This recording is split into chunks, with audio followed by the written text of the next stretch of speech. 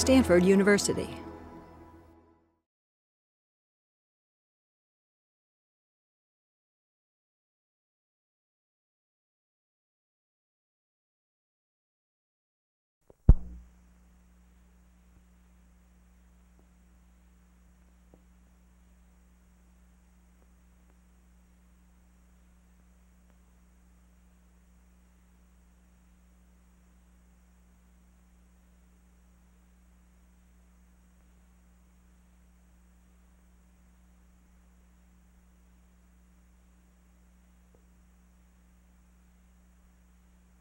Well, now I want to look at the anterior surface of the heart, put in the various boundaries, and show the great veins and arteries which are attached to the heart, and then finally put in the coronary arteries and the coronary veins.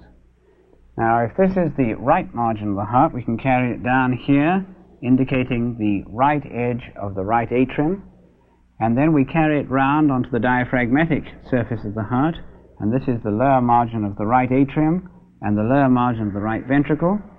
Finally, we come to the region of the apex of the heart, so we're now going into the left ventricle and up the left margin of the heart, which is formed by the left ventricle. Now, I'll indicate here the position of the groove which exists between the right atrium on this side and the anterior surface of the right ventricle. And I'll indicate the groove here coming down towards the apex of the heart, and this groove is indicates the position of the anterior margin of the ventricular septum, with the left ventricle on this side and the right ventricle here. So this is right ventricle, this is left ventricle, and this is the right atrium. Now, at the upper end of the right atrium, we see there's a small outpouching here, which I'll indicate in this manner, which is the right auricular appendix. In the same way, coming round from the back of the heart, we have from the left atrium the left auricular appendix. So this is the left auricular appendix, and this is the right auricular appendix. Now I think we should put in the position of the large veins. We'll indicate here the cut upper end of the superior vena cava, draining down into the right atrium, so that this is the superior vena cava, and coming up into the lower part of the right atrium, I'll show the cut lower edge of the inferior vena cava, in that sort of manner. Now, coming out of the upper end of the left ventricle, we have the ascending aorta, and the ascending aorta is going to come up and become continuous with the arch of the aorta and pass over in that direction in that sort of manner, coming down and becoming continuous with the descending thoracic aorta.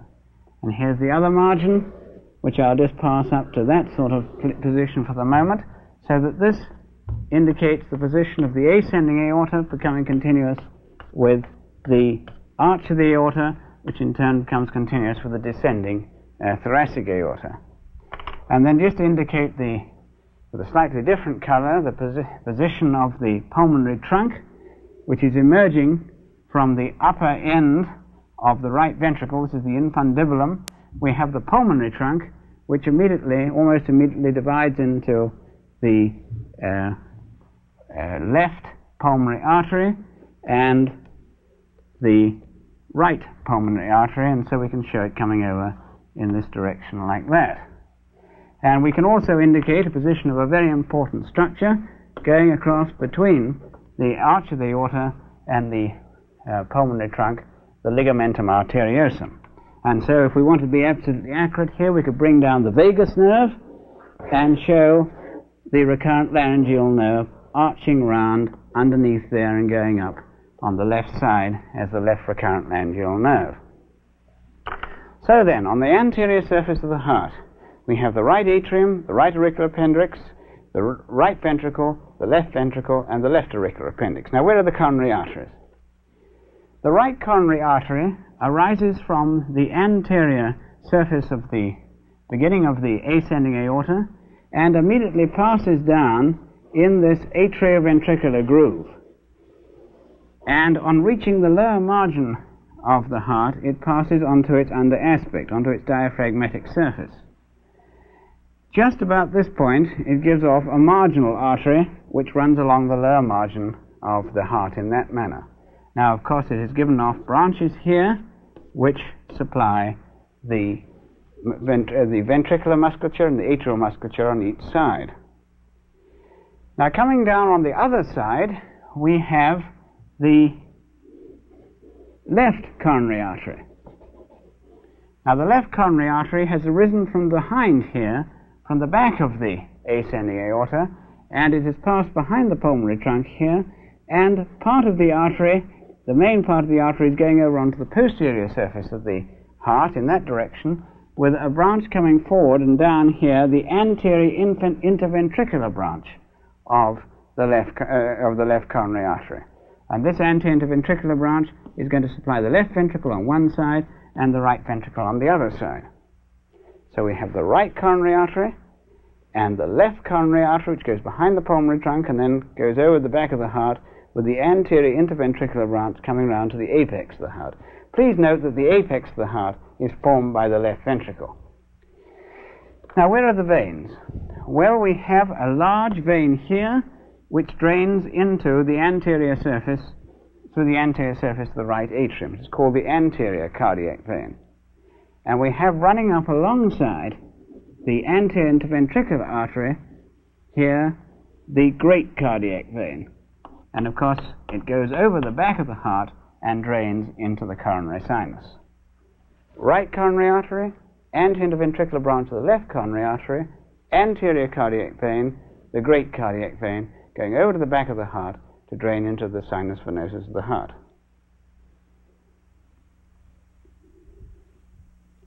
Are there any questions on this area?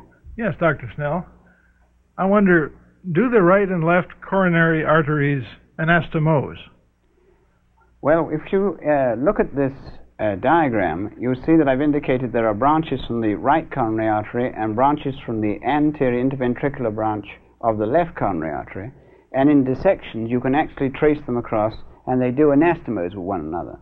But the point I wish to emphasize is that although they join together, the anastomosis is insufficient to functionally maintain an area of cardiac muscle.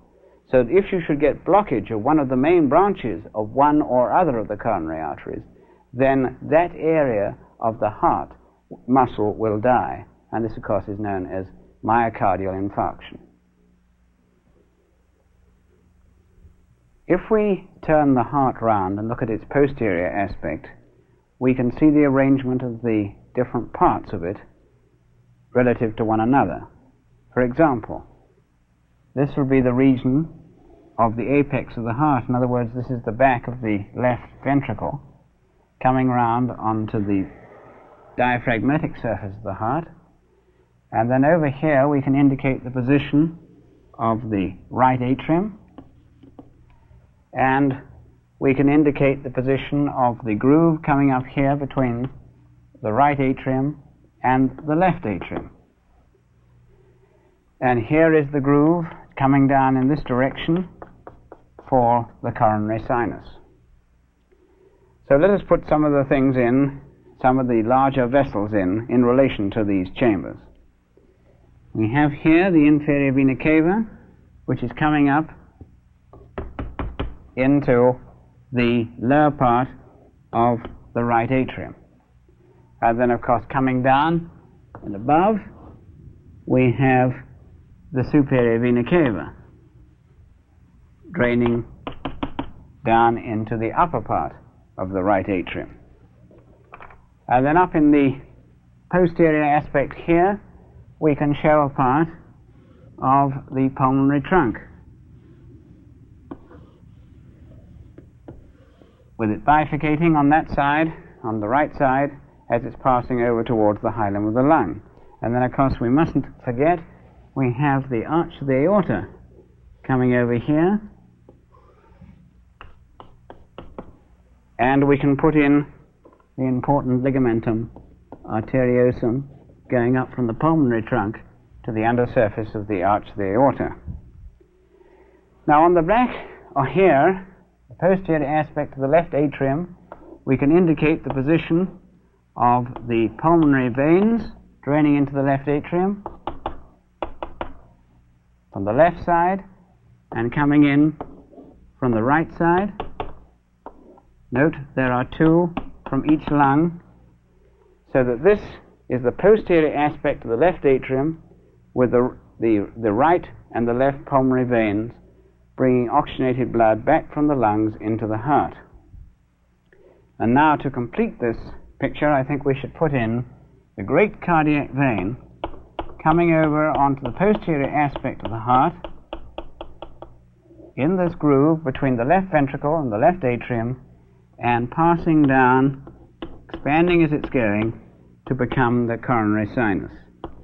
And of course it is down in this corner that the coronary sinus opens into the right atrium of the heart.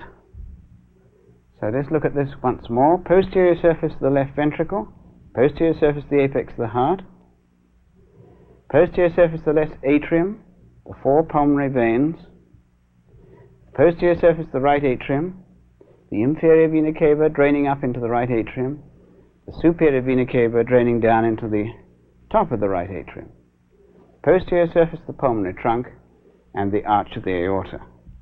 Note the great cardiac vein becoming the coronary sinus, which is draining down into the right atrium. So this posterior surface of the left atrium is directly related to the esophagus, which will come down behind the heart in this area. Now let us build up the heart from the anterior surface, leaving the anterior wall of the right atrium open and the anterior wall of the right ventricle open, so that we can see the inside of these two chambers. All right, well then we'll put down here the margin of the left ventricle coming down to the apex of the heart, and then coming round here the lower margin of the heart and the lower margin of the right atrium. And we'll indicate here the position of the groove between the left ventricle and the right ventricle.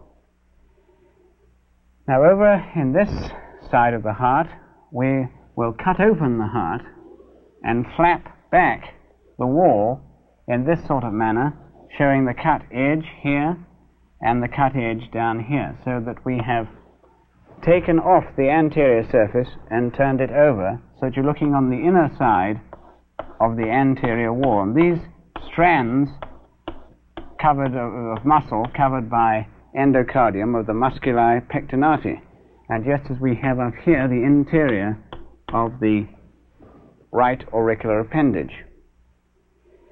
Now we'll carry round the margin of the right ventricle in this sort of manner, showing the irregular surface of the interior of the right ventricle, with the moderator band going across to the septal wall and coming over here and thinning down as we go into the right atrium again. Now we'll put in some of the great vessels so that we can see where we are located. Here is the inferior vena cava coming up into the lower part of the right atrium, and here's the superior vena cava coming down into the upper part of the right atrium.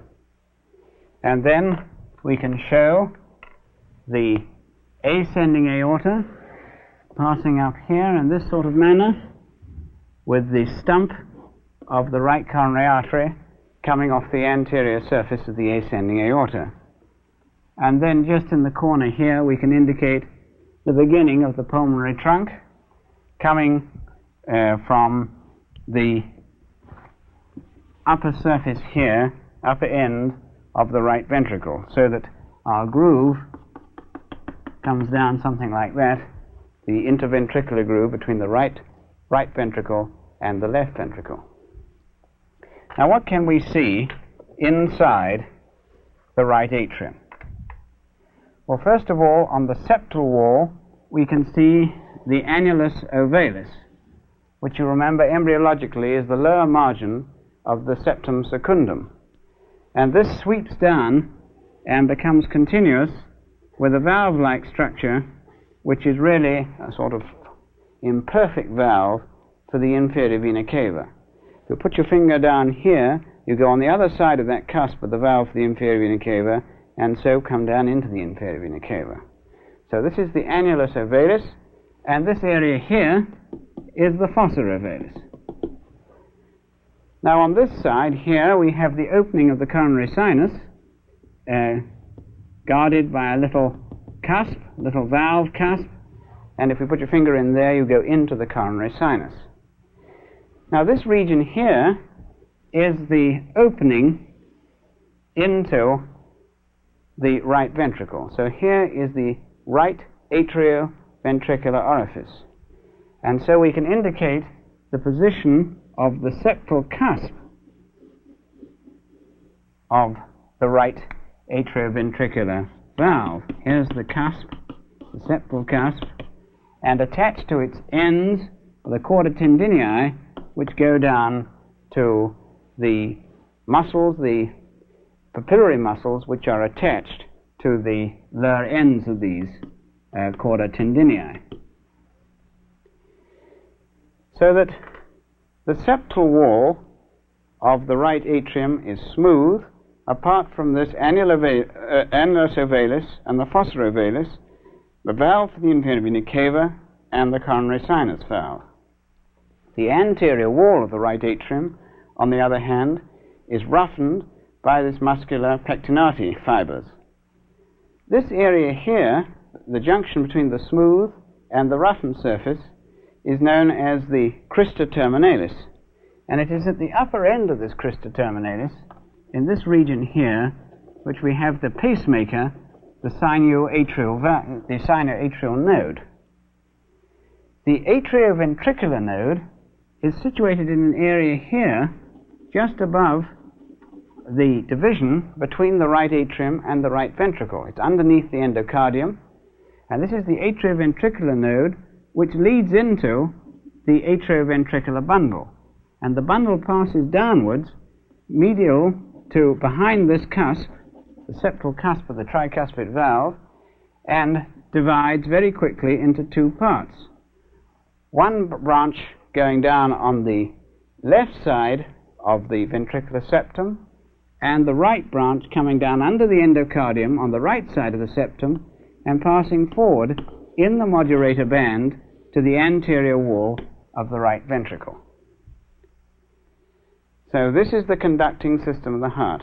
The sinoatrial node here, on the upper part of the crista terminalis, the atrioventricular node here, just close to the valve, the atrioventricular bundle, dividing on the upper part of the septum into the left branch and the right branch, and the right branch goes down the right side of the septum under the endocardium and forward on the modulator band, and then is distributed as the Purkinje plexus.